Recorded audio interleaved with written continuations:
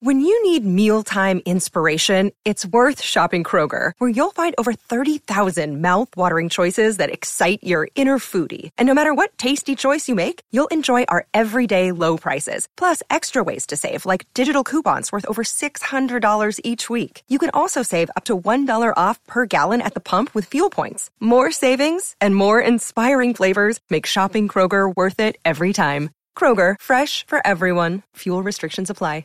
Another day is here, and you're ready for it. What to wear? Check. Breakfast, lunch, and dinner? Check. Planning for what's next and how to save for it? That's where Bank of America can help. For your financial to-dos, Bank of America has experts ready to help get you closer to your goals. Get started at one of our local financial centers or 24/7 in our mobile banking app. Find a location near you at bankofamerica.com/talktous. What would you like the power to do? Mobile banking requires downloading the app and is only available for select devices. Message and data rates may apply. Bank of America N.A., member FDIC.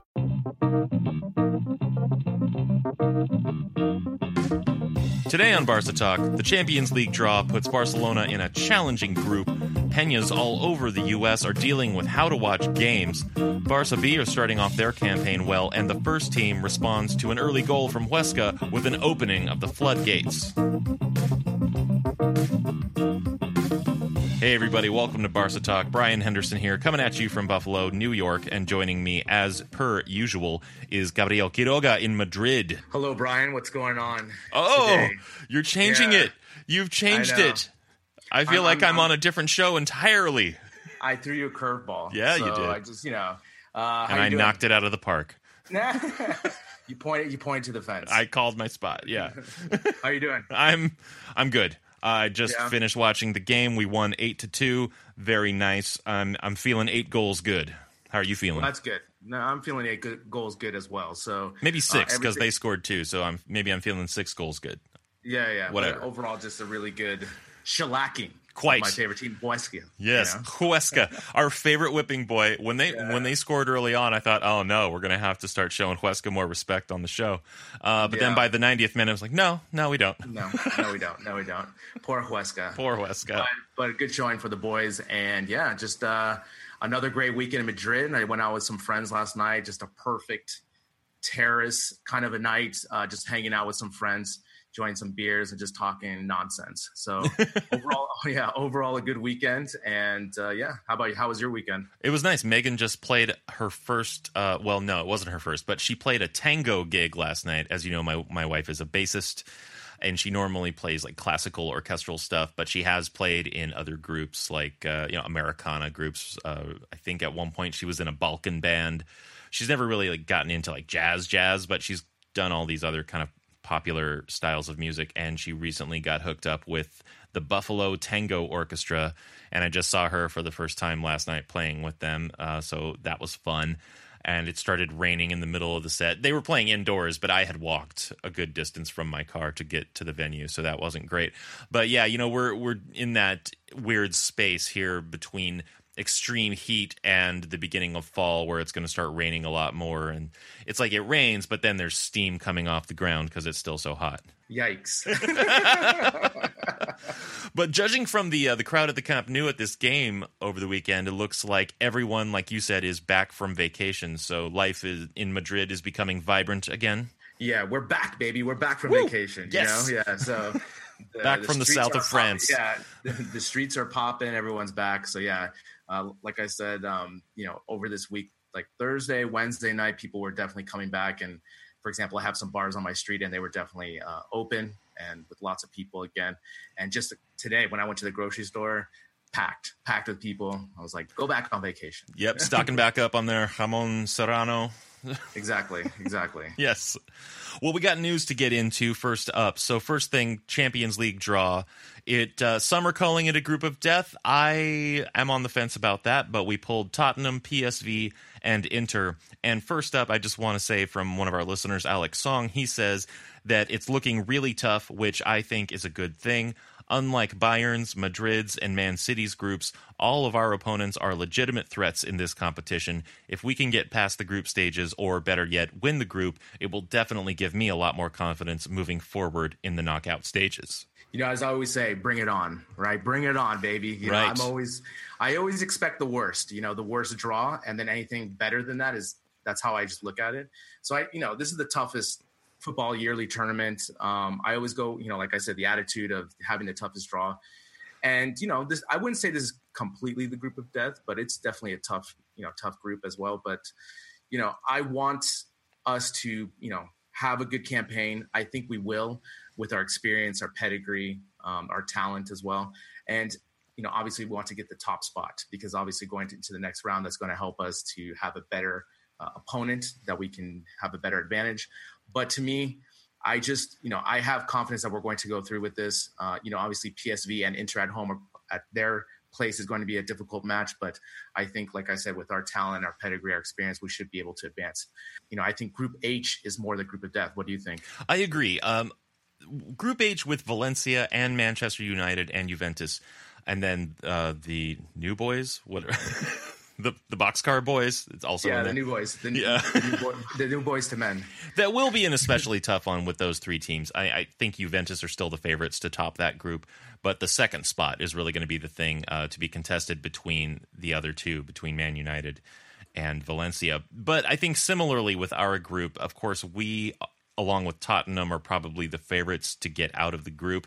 But in both cases, PSV and Inter are going to give both of us problems. So if nothing else, I'm still confident that we're going to get out of the group. I do think that it's quite likely that we'll win the group.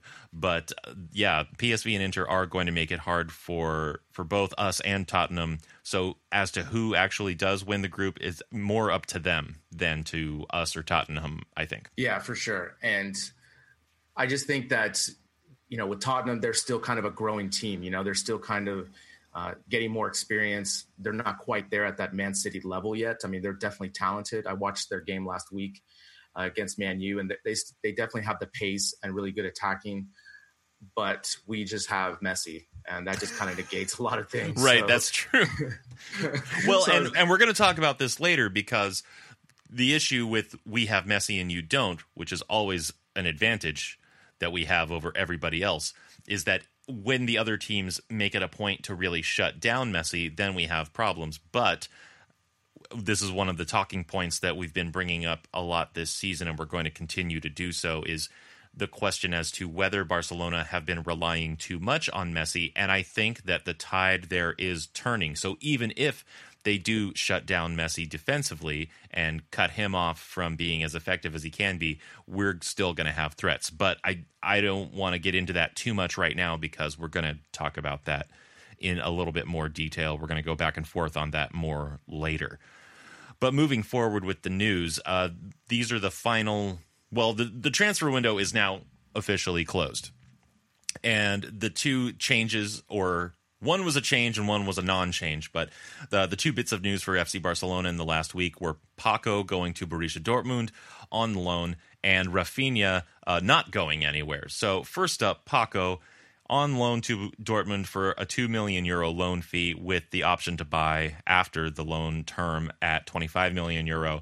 And the fallout from this is that we're left now only with Munir as a backup to Suarez. And we got this from one of our listeners, Cameron, on Patreon, on Paco versus Munir. He says, I don't get it, man. I was on my soapbox, this week on Twitter, just asking, that I prefer Paco just as a depth, right? And I know, again, champagne problems, right? Munir or Paco. I mean, we really don't have to really rely on them, but, just in case, Suarez goes down with injury or just needs a break.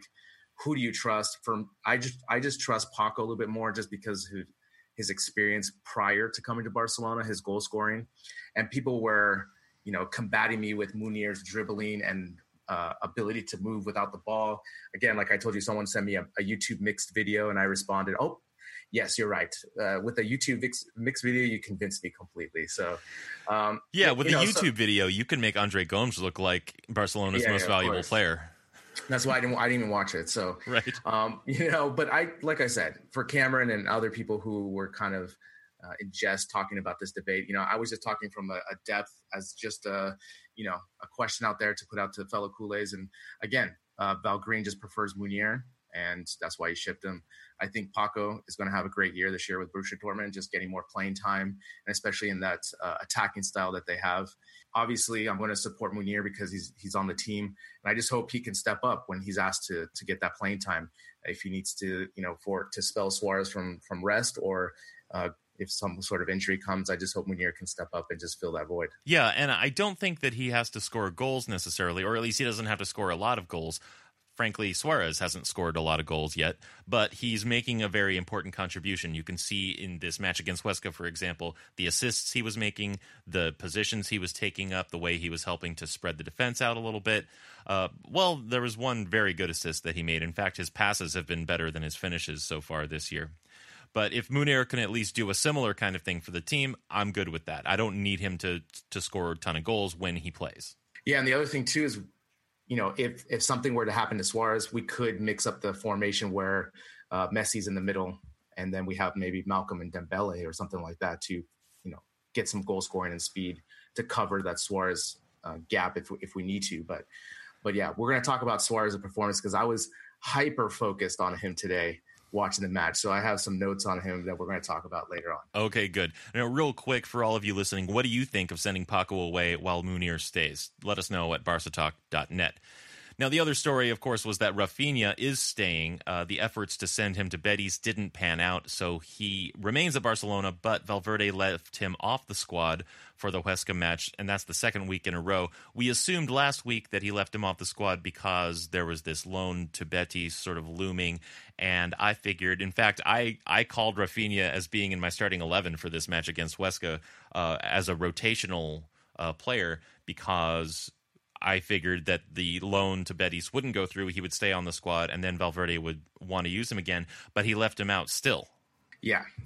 Like I have my notes here. We're probably going to see his minutes just come in the Copa del Rey campaign because like today and the game before, he didn't even make the roster. So, obviously Valgreen just doesn't want to dress him. I think as we saw today, Artur and Vidal got their playing time tonight. I just think he has more confidence in them as midfield than Rafinha.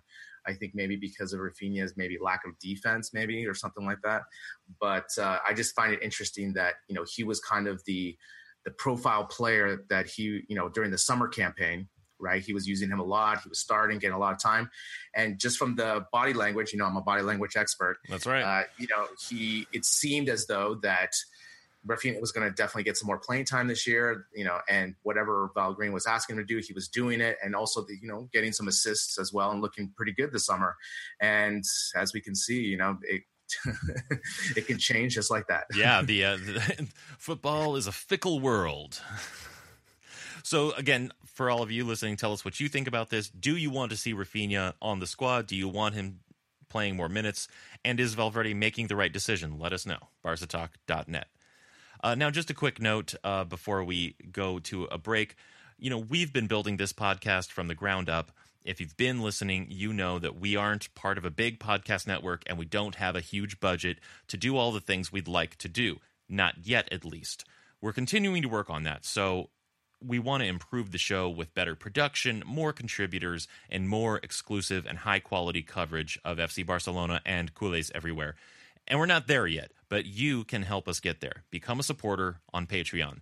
We have 3 tiers of support with benefits for each one, including commercial-free episodes, special bonus episodes, fun merchandise, and drawings for Barca gear.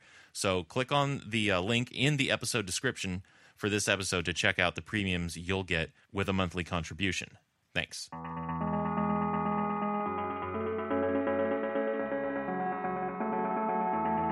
Now, next up, after the break, the fan community, Barca B and Barca Women.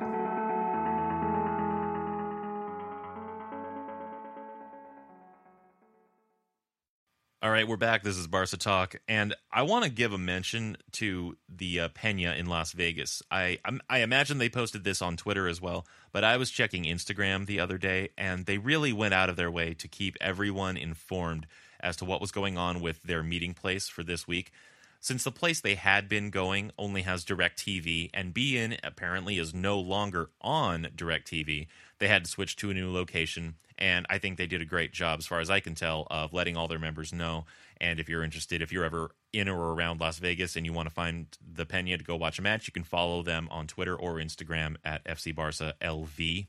And I'm sure all the Peñas are having these kinds of issues with keeping their members informed as to where to meet up. And for some who have been meeting at the same place for a long time, that could be tricky. But to all the Peñas out there dealing with this issue, if you've had to come up with an unlikely or bizarre solution to getting your people together to watch games, tell us your story at barcatalkpod@gmail.com. Yeah, this is a crazy thing that's going on because, imagine you're a bar, right? I'm sorry, but La Liga is probably maybe fourth on their list of, TV that they're really interested in. Obviously, the NFL and college football is probably going to be their main get, and DirecTV offers the Sunday ticket. Right. So most bars are going to have or DirecTV, and so there's going to be some sort of conflict. So I'm interested, too, to hear what are these stories. My dad just messaged me. He just got Sling TV, so he's happy about that. And again, this is took just my recommendation. Exactly. And so this is quite a big deal because I've been seeing on Twitter, too, that the other Peñas are having to move around, find a bar that doesn't have DirecTV, right, to show the game and to have that Peña experience. And again, if you're a bar, most of your money, for the most part, is going to come from college football and NFL, and DirecTV offers that. And of course, you're not just going to switch just like that to really accommodate La Liga. Unfortunately, it's not at that it's still kind of niche. Exactly. It's still kind of niche. So hopefully they're able to get together still and watch those games because that's a big pain in the ass. Yeah, seriously. Now, speaking of Peñas, the Los Angeles Peña alerted us to a travel package they've, let's say, instigated with a travel agent in LA, because it's not just them who's doing it, but this is a really cool travel package because the flights are set up from a lot of major U.S. cities as part of the package, right? So, of course, plenty of LA Peña members are going to be going on this trip, but it's set up for people all over the country, and wherever you're flying from, the airfare is part of whatever ultimate price you pay. So the trip is scheduled for April next year for the fixture against Atletico Madrid, and it's a really nice package. It has round-trip airfare, hotel, ticket for a hop-on, hop-off city bus tour, the Camp Nou experience, get one ticket to that, and, of course, a ticket to the Atletico match. So if you're looking to set up some travel plans to see Barcelona play this year, this looks like a great option, and Megan and I are going, so you could join us and all the North American Peñas in Barcelona this April. There's a link in the description of this episode, or you can go to peñalosangeles.com/travel. You just slipped that in like you're just going to New York or something. Yeah. Get excited. No. I'm going. You're going. I'm going. We're going to have an event. Let's get psyched. We're going to have Barca Talk in Barcelona for the first time ever in April. Correct. So let's get pumped, right? Okay, so pump it. I was contacted by the Los Angeles Peña about this trip. And first of all, let's talk about the trip. It's a great trip. Let me just mention the cities really quick that has airfare from it. It's from Chicago, Dallas, Houston, Los Angeles, Montreal, Denver, Phoenix, New York, San Francisco, Toronto, and Washington, D.C. So if you're in any of those cities, come join us. We're going to do a whole event for the weekend. We're going to do a live episode, hopefully, as long as the game is on the Saturday night. We should be able to do the live event there. But we're going to meet up with the Peña members there, and it's going to be an awesome weekend. We're just going to go to the match. We're going to do the Camp Nou experience. And, of course, we're just going to have some cañas in Barcelona, my brother. Yeah. I mean, I'm down for a full beer, but I'll have a caña.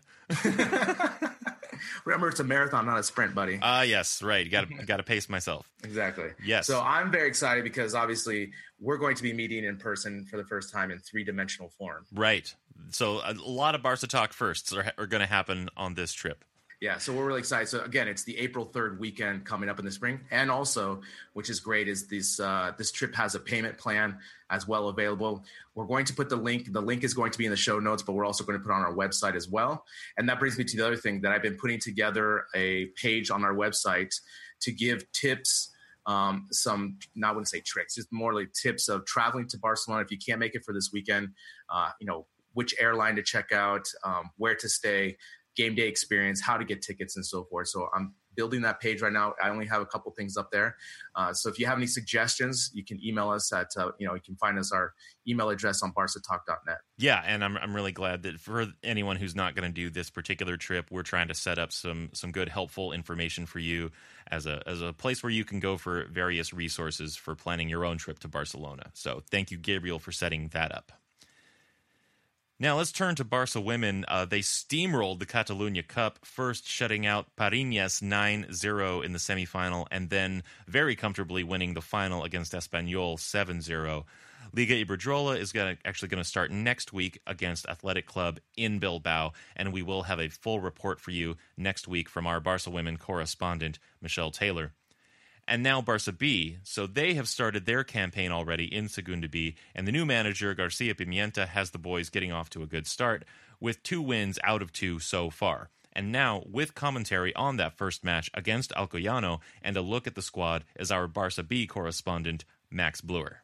Garcia Pimienta's boys started off their league campaign in Segunda B last weekend, with a 3-1 defeat away to Valencian side Alcoyano. Canadian Ivorian winger Jean-Yves Balou was the name on the score sheet for us, curling home from around the penalty spot after Carlos Perez had done really well to beat his fullback and put in a low cross from the left. The goal came on the stroke of half-time and was the equaliser after Alcoyano had opened the scoring from a corner with not even a minute on the clock. The hosts had dominated much of the first half, using an aggressive pressing game and sometimes just downright aggression to overcome the technical, short-passing style that Garcia Pimienta is looking to instill as his team's style of play. Nevertheless, Barça B did have their moments, with Balou turning his marker inside out with some wonderful dribbling on a couple of occasions, and Ricky Puig using the ball in midfield neatly and imaginatively. Unfortunately, just as the boys were getting used to Alcoyano's physical style and were starting to impose their own game, the Valencian team scored in the 75th minute and again in the 91st. I refer to the team just now as boys, and that really is what they are. The starting 11 had an average age of just 19, and 7 of them were teenagers. Barça B's youth this season makes a stark and welcome contrast to last year, when the club decided to fill the squad with more experienced signings from outside the club structure, in a doomed attempt to stay in Segunda División. This policy was heavily criticised, both from the outside. After all, it distorted the competition to have a club with Barca's firepower signing whoever we wanted to for the B team. And also from the socios, as signings like the 24-year-old Honduran striker Antonio Lozano or the 23-year-old midfielder Íñigo Ruiz de Galarreta, neither of whom ever had a hope of making the first team, were seen to have been blocking the progression of younger players from the lower age groups. Having said that, the club announced on transfer deadline day, which is today as we record this, the signing of Uruguayan under-20s captain Ronald Araujo. Araujo is a centre-back signed from Montevidean club Boston River, no, I've no idea who they are either, for €1.7 million up front, with variables rising to a maximum of 5.2 million. Perhaps the policy hasn't changed quite as much as we'd like to think. Nonetheless, guys like Lozano and Ruiz de Galarreta have since been moved on, with their spots in and around the starting 11 taken by some extremely exciting young talents, like Abba Ruiz, Ricky Puig and Juan Miranda. Miranda has been a protagonist of one of the sporting director's dilemmas over the summer. Who was to be the backup to Jordi Alba, once it became clear that Lucas Digne wanted to leave the club in search of more first-team football? Valgarin had initially been minded to bring in an experienced signing, but Eric Abadal and his team quickly decided, partly to alleviate a bloated wage bill and partly to give a boost to La Masia, that the second-choice left back would come from the academy. The 2 candidates for the position were 20-year-old Catalan Marc Cucurella, who had been left back for the B team in Segunda last year, and 18-year-old Andalusian Juan Miranda, who was one of the batch of juvenil players promoted to the B team last year, and was first choice for the team that won the UEFA Youth League last year, beating Chelsea 3-0 in the final. Both players went on the tour of the US with the first team in pre-season, in what was widely interpreted as an audition between the two for the place of second-choice left-back. Miranda is seen as the more technically gifted player, better at combining with his teammates. And while Cucurella is the more athletic, more able to get to the byline, deliver a cross and make it back to his defensive position, it is thought within the club that as Miranda develops, his physicality will come to match that of Cucurella. The latter, not wanting to drop down to Segunda B after a solid season in Segunda, is looking to leave and has been given permission to do so, with Aibar looking close to his signature at the moment. Along with Juan Miranda, we might see Ricky Puig in action with the first team in the not-too-distant future as well. A talented, ball-playing midfielder who, dare I say it, reminds us a little bit of Andres Iniesta in the way he can escape a marker in the tightest of spots. But unlike the great man, he scores a few goals as well. Another one to look out for, who might make the odd appearance for the first team, is Abba Ruiz. Captain of Spain's under-17s, for whom he was the second top goalscorer at last year's under-17 World Cup. This centre-forward broke several goal-scoring records in the youth teams and will be hoping to catch Valverde's eye with its performances for the B team, particularly now that Paco Alcácer has departed for pastures new in Germany.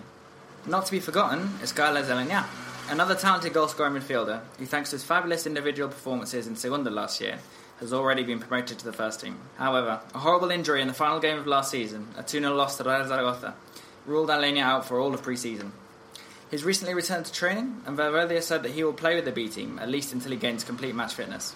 Having a man who scored 11 goals from midfield in Segunda will be a huge plus for García Pimienta, even if it's only for a few games. Although looking at the surfeit of central midfielders at Valgreen's disposal, by my count, Barca have 10 central midfielders competing for just 3 places. Aleñá could be spending a fair bit of time with Barca B.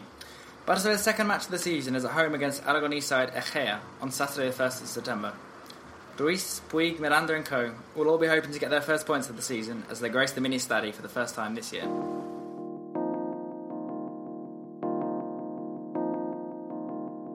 Thanks, Max, for that report. Now, next up, after the break, 8 is enough. Goals, that is.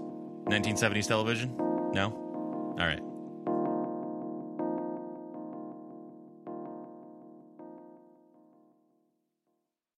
All right, we're back, and we're here to now talk about the match against Huesca. It was La Liga match day 3 in the Camp Nou, and the stadium was packed with everyone back from vacation with an 8-2 win. That is correct. So everyone was back from vacation, good ambiance, but it did not start off well with Huesca scoring very early. But before we get into that, let's get into the lineup for Barcelona. So for Barcelona, we had Ter Stegen in goal, your boys Sergi, Roberto, Piqué, Umtiti, Alba. Then we had Rakitic, Busquets, Coutinho, Dembele, Messi, and Suarez. And so on my television, the Spanish version, they said 4-3-3. I looked on who scored. They're telling me 4-4-2. So pick your poison. Debatable. Because they're flowing in a lot of ways. Yeah, exactly. So I would say just more 4-3-3 just because at the beginning, the way Dembele was spaced and where Messi was. But obviously towards the end, like you said, they were just floating in and out and kind of a 4-4-2, 4-3-3 kind of a thing. So, but so the same starting lineup. And really quick, just the reaction on Twitter and myself, as we talked about, we want a little bit more rotation. And I know we scored 8 goals and that's great. But I just want to see some of the squad members getting playing time. And it has nothing to do with the other players being tired right now. It has nothing to do with that. It's just integrating them through the whole season, right? Because we have so many games. And I really wanted to see Linglet. I really wanted to see Malcolm play somehow, maybe get Suarez a break today. But, I don't know what to say. I don't know if Valgreen is learning from last year. Well, Huesca got off to a pretty good start, and I'll detail that in just a second, actually. But maybe their good results in the first 2 match days got Valverde thinking. And I would like to know what our listeners think. Did Valverde show Huesca more respect than necessary with this lineup, or is he still trying to settle this 11 into a well-oiled machine regardless of the opponent? And I know that you also have an idea about or an opinion about how he's not putting players in the best optimal position. And I'm wondering specifically which players for you were in suboptimal positions in this match. Well, before we get into that, if Valgreen is giving Huesca respect, this is a nightmare because I understand, it's sports, anything can happen. But at the same time, we're Barcelona at home with Messi. This shouldn't happen. You should just go with squad players, have confidence that you're still going to get 6 goals instead of 8 with this starting 11. And I get that's the other point of view that people were saying on Twitter, like to get the starting 11 steamrolling. I understand that, but we have a long season. We have international break coming up. It's just, we can afford to plug in some players. And for suboptimal, I just want Messi to be in the middle, right? I just want him to be in the middle at all times because he's going to play make. He's going to shoot. And from him, everything comes out, right? So I want Coutinho as on the left side, Dembele on the right, and Suarez up top. That's what I want. I don't know how, if you want to say a 4-3-3. And then you want Messi in behind them in the center. Exactly. Because then he can receive the ball from Busquets or Rakitic, turn and go, give and go on the right, and just free flow. Because Messi just wants to free flow. So just let him free flow because that's where he's the most dangerous. We saw today how many passes he was getting through over the top, anything he wanted, right? And if he's on the right side, we don't have a playmaker in the middle to be as dynamic. And so we need Messi in the middle. But when we have Messi in the middle, we need the balance on the right side. And as we saw earlier, when Dembele was on the right and he hit that shot that hit the crossbar, you see how much confidence he's playing on the right side, where he just looks like a different player on the right. And obviously he scored on the left today. I get that. But I just think he is just more comfortable on the right, and obviously having Coutinho on the left. Yeah, I think that your idea is fair enough, but I don't know what Valverde is thinking exactly, but he's definitely not thinking the way you are. But, he reserved those squad players for substitutions. So Longley did come in for Umtiti, Vidal came in for Rakitic, and Arthur came in for Busquets. Great. I know that your issue is more that you want to see them start. Exactly. I just want them to get minutes, Right. And again, yeah, Huesca scored early, but you saw, we can turn the tide very quickly. And with our team, our talent, I knew that this was going to be a win. I just didn't know that Huesca was going to score. And that was really bad. I think just lazy defending from the get-go. But after they, got that early goal, they woke up really quickly and they were able to get those goals. And after it was 5-2, it's game, set, Guillermo. Right. Well, speaking of respect to Huesca, I want to give them a little bit because they've had a really good start they have had a pretty good start to the season. They started off with a 2-1 win over Eibar, and that's one of the clubs who's really been coming up since being promoted themselves 4 years ago. So I think that was a good win for Huesca. Then last week, they drew to Athletic Club 2-2. And that was an excellent result for them, especially with a new manager in Leo Franco. But at this point, Huesca are actually accustomed to a revolving door of managers, as it turns out. Since 2014, they had 4 different managers. Only Luis Tevenet was able to stick around for 2 seasons from 2014 to 16. So they've got another new manager, and they got good results in those first 2 weeks. And I think the Athletic Club result was especially interesting in that it wasn't a goalless draw. It wasn't a 1-1 draw. They scored 2 goals, and it was a 2-2 draw. So they got off to a really good start. Now, in this match, of course, they set up in a 4-4-2, which with the same exact lineup, same exact players that they've played in the first 2 matches. So they have a really standard best 11 that Franco has picked out, and I'm not going to go through every player on the lineup. But I will also say that their goalkeeper, Werner, did have a couple of good moments, and he's another one of those Atletico Madrid recruits. He's actually on loan from Atletico, and for some reason, there's just something in the water in that neighborhood of Madrid. They just know how to pick goalkeepers. But anyway, Huesca started with a strong pressing game in midfield, as far as I could tell, getting more compact when Barca were in and around their goal area, but they were really looking to close down the player looking for the final pass. And what surprised me was that they weren't very concerned about shutting down Messi. He was actually getting a lot of the ball, and they really paid for it. Yeah, they were coming into basically spar or box with Barcelona. Like, they didn't want to park the bus. And that's commendable, right? Because a lot of teams will just park 11 people and have one forward up there for the counter. Especially after they scored that first goal, they were definitely playing, with house money at that point. Again, right. No, it's true, right? They threw a cross in there and they got a mix up and they got a goal, and they were up 1-0 within the first 3 minutes. But like you said, they've played good. But again, how good is Athletic Bilbao this year? Those are the type of, we always think of Athletic Bilbao from 4 years ago, when Valverde was there and they were a tougher team. But lately, I just don't think they're as good. And again, Huesca, fine, but again, my whole thesis of this is I just want us to be more aggressive with our lineups and our formation against teams at home that we should just automatically win on paper. Right. Well, also most of those goals for us, or was it 6 of them, right? 6 of them came in the second half. And that first half, and especially in those first 20 minutes, Huesca were really pressing hard. But then after 20 minutes, they relaxed their pressing. Probably they'd gotten a little tired, right? And they were giving Barcelona more time, but instead they were just trying to occupy the space. And it just shows that it's still hard for some teams to press for the whole game. It's very exhausting. But in the last 15 of the first half, they had to just resort to committing more fouls. And in the second, they started off trying to press, but they just couldn't keep it up very long at all. I think that lasted all of 5 minutes in the second half. It's super difficult to press that long, especially when you never get the ball. If you're constantly chasing and pressing as a team, it sounds really good in theory, but as to execute it and to run for that long, you're just not trained that way because, when you're playing football, you're sprinting, you're stopping, catching your breath, running a little bit. But if you're constantly chasing, it's really hard to do for more than 20 minutes. And as you noted, after 20 minutes, they were able to not press as high. And, obviously we were still having holes. We were still having a lot of attacking moments, which I liked. We weren't doing so much horizontal play. We were definitely going up the middle and shooting, which I really liked. But again, I just don't know if PK was still kind of on vacation mode right now, because he didn't really have the best match day. Kind of left Sergi Roberto out to dry a couple times, especially on the first goal and on the second goal. And, again, it's still a long season. I wish we would have played a better defense, defensively better today. But again, we just, man, the goals we scored today were ridiculous.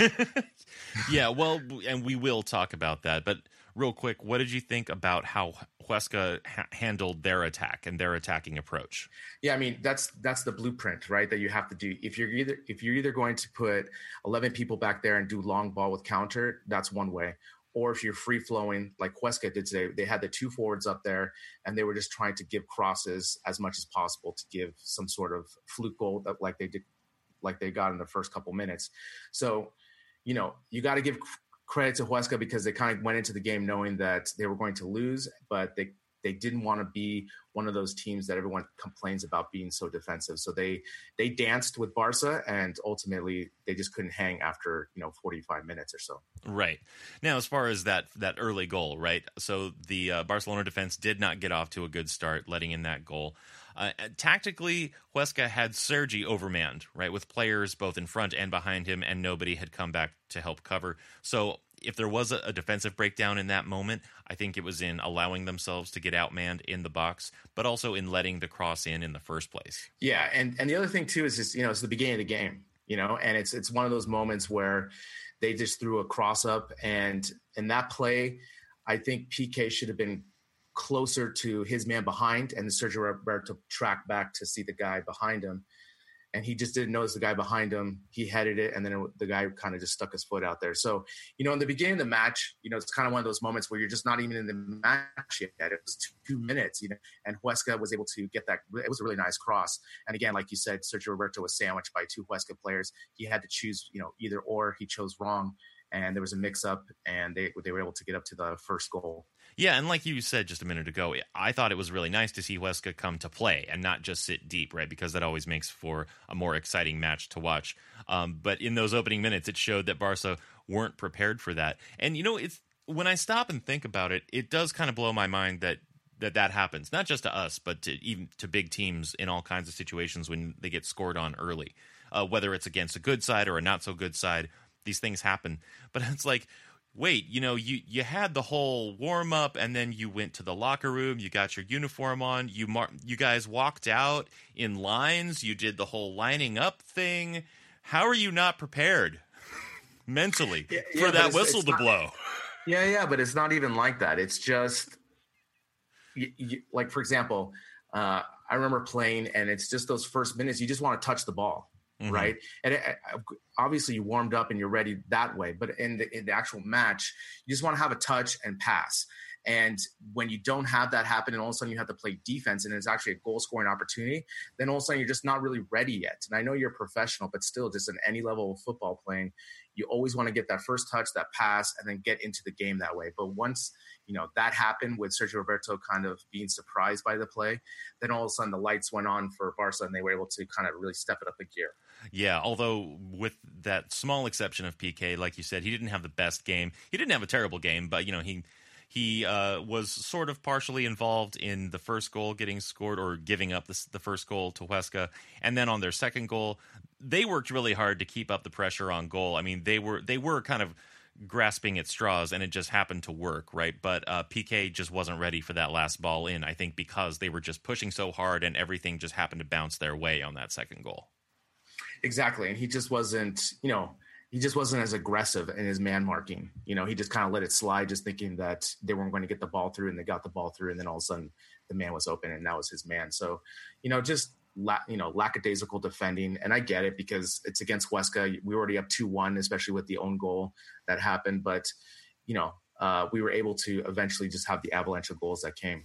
So now talking about Barcelona on the attacking end, on our offensive end, you mentioned that you had a lot of things to say about Suarez. So let's get into Suarez. Yeah, so I was hyper-focused on him. I was definitely watching him more than the other players during the attack. And, I put it on Twitter. He's like one of those beer league strikers, always offsides, walking and yelling at you. It's like, it's like the holy trinity of strikers, Right. Okay, so you mentioned earlier that he had a great through ball for the goal against Coutinho, or was it Coutinho or Dembele?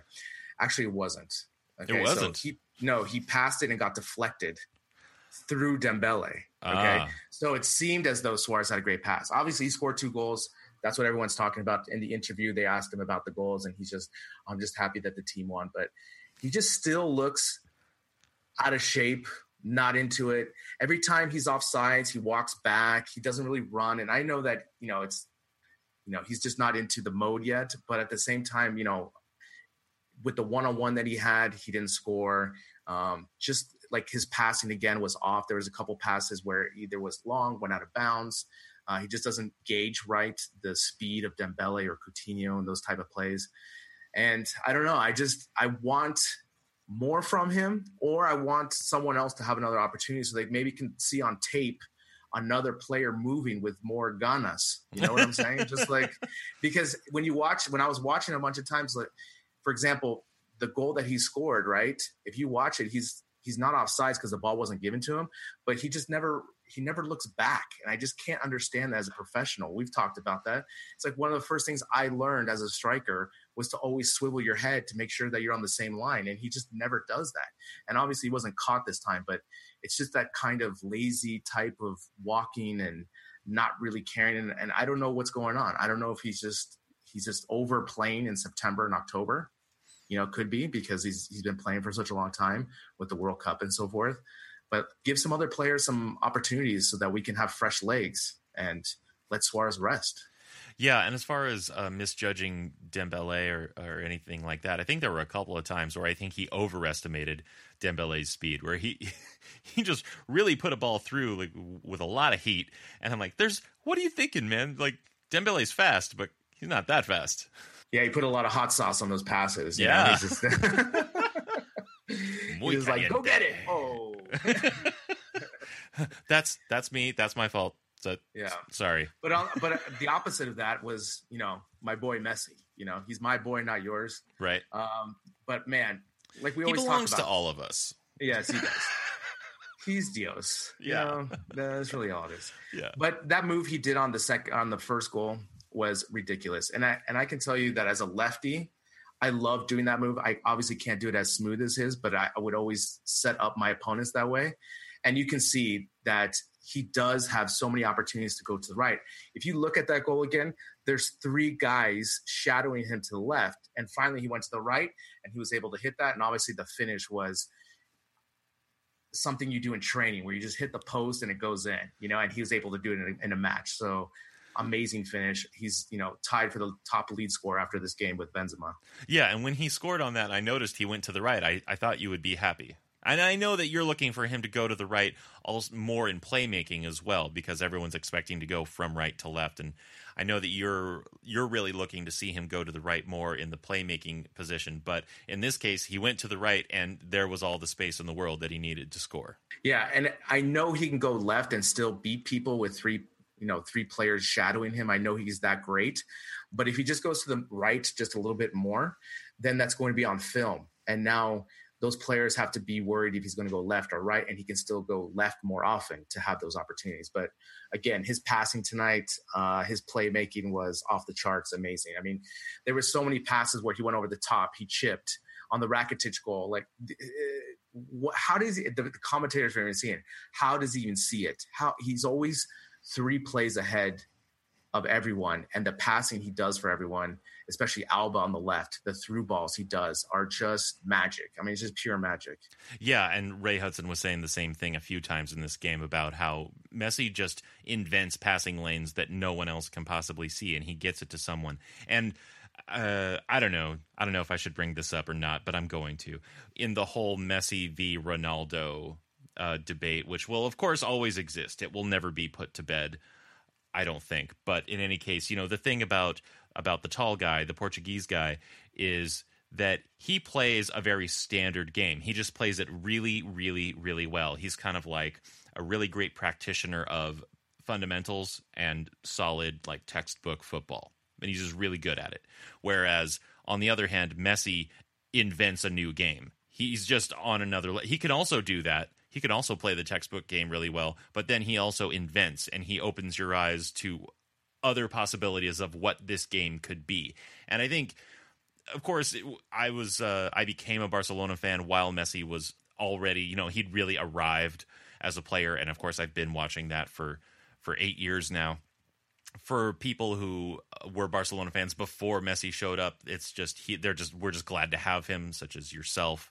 You're just glad to have Messi on the club, and you're probably grateful every day, maybe even more so than me, because I didn't know a time before Messi. But I think if someone were getting into the game right now, it all boils down to what your personality is. Like, if you want someone who's going to be like muscular and fast and do the fundamentals really well, then that Portuguese dude is your guy.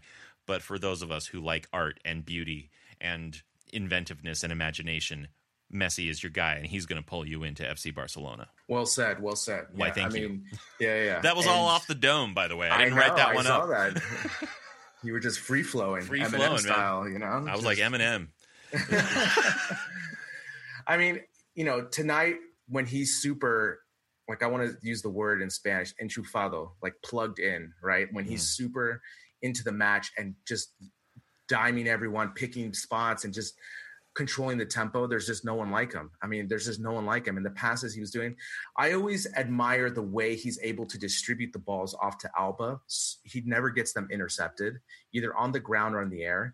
And the way the through ball that he can play through Suarez and so forth. I mean, like, as we always says, defending this attacking is just such a nightmare. And especially if we have all the players clicking and moving, as we saw in the second half, it's just an avalanche. So I ask you, what was your favorite goal of the night? Oh, my favorite goal. Well, I think my favorite actually was Rakitic's, mainly because it was surprising. I didn't see it coming. Rakitic, he's not going to score much. He doesn't score much. He's been playing in a different role, but it was one of those surprising moments where I didn't see it coming, and his finish was spot on. Just a brilliant finish on the volley. The crossover to him was fantastic. So that was my favorite goal. That was my favorite goal as well. And for two reasons. The pass by Messi to go over the top, Umtiti stopping, realizing that Rakitic was going to do it. I don't know if you ever played Street Fighter 2 as a kid. Of course. But it kind of reminded me of the Guile flash kick. It's like, bam, out of nowhere, It's like flash kick. But it was so clinical, the way he was able to turn his hips and hit it. And all of our goals tonight were really great because they were just low corners hitting the post and going in, and the finishing tonight was outstanding. But for me, Rakitic's goal was my favorite. Just the setup from Messi over the top, Umtiti stopping, realizing it's for Rakitic, and Rakitic not even hesitating, flash kick, boom, goal. It was perfect. And there was also that one from Jordi. It was one of the later goals. And the thing I especially liked about that wasn't necessarily anyone who was involved in making the goal, but what I really loved was how Suarez, knowing he was offside, let the ball go through and just let the play happen. He's always offside. Okay, let me just hang on. Referee corner. All right. There's offside, and then there's in an offside position. He was in an offside position. He knew it, and he knew that if he touched or even moved towards the ball, the play would go dead, and he didn't move. He let the play go through. It was, in that moment, the best thing he could have done, and he did it. Do you think they all yelled at him on the field? They're like, "No, Suarez!" And he stopped. They might have to. Maybe that's what's necessary on the pitch. Gosh. You're like, "No, Luis!" Yeah. No. But yeah, very balanced scoring, just goals from every which way from surprising players, including there was the one that was an own goal, but it came from Jordi Alba's attempt. Yeah. But he also did get a goal of his own. Rakitic, Messi with 2, right? Dembele. Yeah. Did Coutinho score as well? No, he didn't score, but he had a hand in a lot of attacking plays. A lot of them. He had a really nice play with Messi. Actually, Coutinho had a nice through ball to Messi, for his goal. That was really nice. Found the space. again, it's just, you can see when we have space, the through ball, our speed, how we're able to exploit those spaces. But I mean, it was just a great overall attacking performance. Obviously, as we talked about, we would have liked a stronger defense. Obviously, Lenglet got some playing time, so that was nice to see. Vidal came in. Also, Artur got his first La Liga playing time as well. So overall, a good game. Here in Madrid, Brian, there's been a huge debate since Thursday about the whole Ronaldo not going to Monaco for the Champions League festivities. And when Suarez took the penalty kick, I don't know if you saw in the video that Messi picked up the ball and threw it to Suarez to let him take the penalty kick. So obviously, I did. Just the comparison again, as always, how selfless and a team player Messi is, and he just wants to see his players. Again, this guy, Ronaldo, man, the fact that he couldn't even go to Monaco to support his team, his team swept the awards to celebrate. I mean, he must, again, he said he had a personal issue. Obviously, he didn't go. But again, it's just kind of the dichotomy of the two players, right? Messi, if you see the video in jest, the way he does it, he just throws the ball to Suarez. Suarez takes it, places it, scores the goal, Well, okay. Going to Suarez's house for dinner, it's like. All right, to be fair, if you're looking for people who don't like Cristiano Ronaldo, I'm at the front of the line based on what I observe in him. But to be fair, if he says he has a personal issue, and if he says he has a personal issue and it's you or me hearing that, we're going to go, yeah, sure you have a personal issue, Chris, whatever, Chris. But but he was going to come. He canceled 40 minutes before the helicopter was supposed to take him. Right. It's not. So if that had happened with Messi, it would have been like, look, something came up, guys. We would be defending him. I'm just saying, in this particular case, I understand. Your bias is really affecting things, yes, which is fine. But I just want to call it what it is. When Iniesta won the award, Messi was there, congratulating him and so forth. So that's all I'm saying. You're missing my point. I understand what you're saying. I'm just ignoring it. I'm pulling a U.S. presidential debate, and I'm just going to talk as if no one even asked me anything. Yeah, I'm going to talk about what I want to talk about. Just don't stand behind me and hover me like a creep. No. Well, anyway, we got your favorite time of the year, Nations League. Nations League, yes. The Nations League, the league that everyone has been hoping for. We talked about this in our Patreon episode, and we were having a good laugh about it because obviously this Nations League is a new concept to international friendlies. And you were doing the whole great job of explaining everything, and you lost me after the first sentence. You just stopped listening. You didn't even care.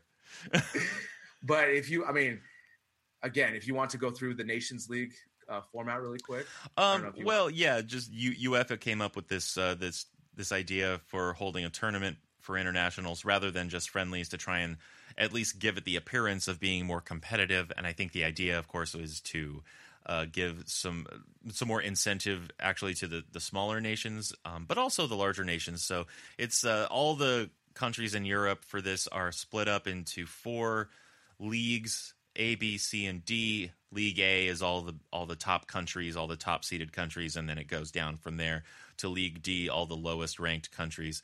And their idea to try and incentivize the countries to play well and take it seriously as a competition is there's promotion and relegation in it. So the bottom teams in League A will next time be dropped to League B, and what country wants that kind of egg on their face, I guess. But the funny thing is that the results are somewhat related to the Euro and European qualifiers, but not closely enough. So it's very questionable as to how seriously any one national side is going to take this tournament.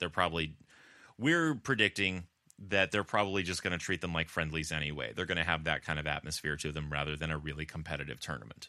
And Luis Enrique is trying to start a Spanish revolution here with a new style of players. And so there was a little bit of controversy with Alba not being on the list. But, the next game is against Real Sociedad on September 15th. And I don't know if you saw, but they just signed Sandro to Real Sociedad. So he's going to probably be in the starting lineup at that point.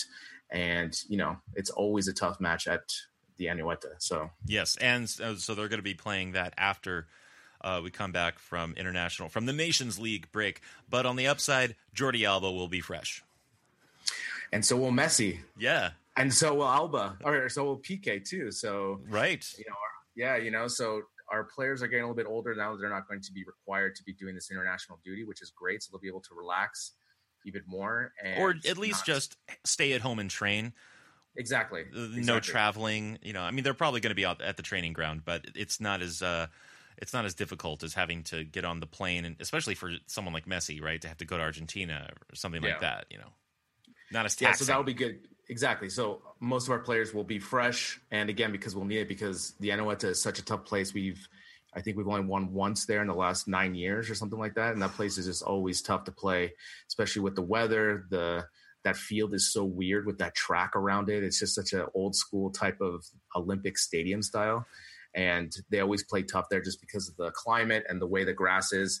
They usually let it grow a little bit longer, so it's harder to have that slick passing style that we love to have. Yeah, and Real Sociedad is not a bad team. No, they're always right in the middle. They're always right in the middle. I'm interested to see how they'll do this season, especially, they're always kind of those teams that can really give you that trouble, and they never have enough money to make those signings to put them over the top, to be in the top 6, the top 7. But they're still tough at home. They're always tough at home. Well, it's got to be tough being in San Sebastian. It's like the secondary city in Basque Country, which is like secondary to Madrid and Barcelona in Spain. It's not as big a place. But then again, they lost to Eibar this weekend, and Eibar lost to Huesca before that. So who knows? Yeah, the Basque mini Basque derby. Yeah. We're going to see, how this team, if we're going to have some rotation, I definitely see us going into a 4-4-2 for that game. Stronger 4-4-2. Yeah. And I'm interested to see what Val Green does with that game. Yeah, and for all of you listening, what do you think? Any changes to the lineup for the next match, or should Valverde start the same lineup against Sociedad? Let us know, barcatalk.net.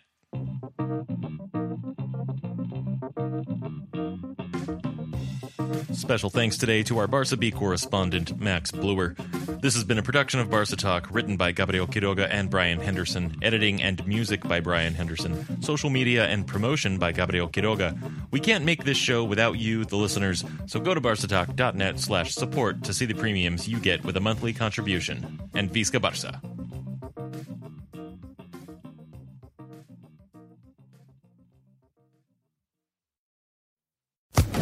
Social Podcast Network.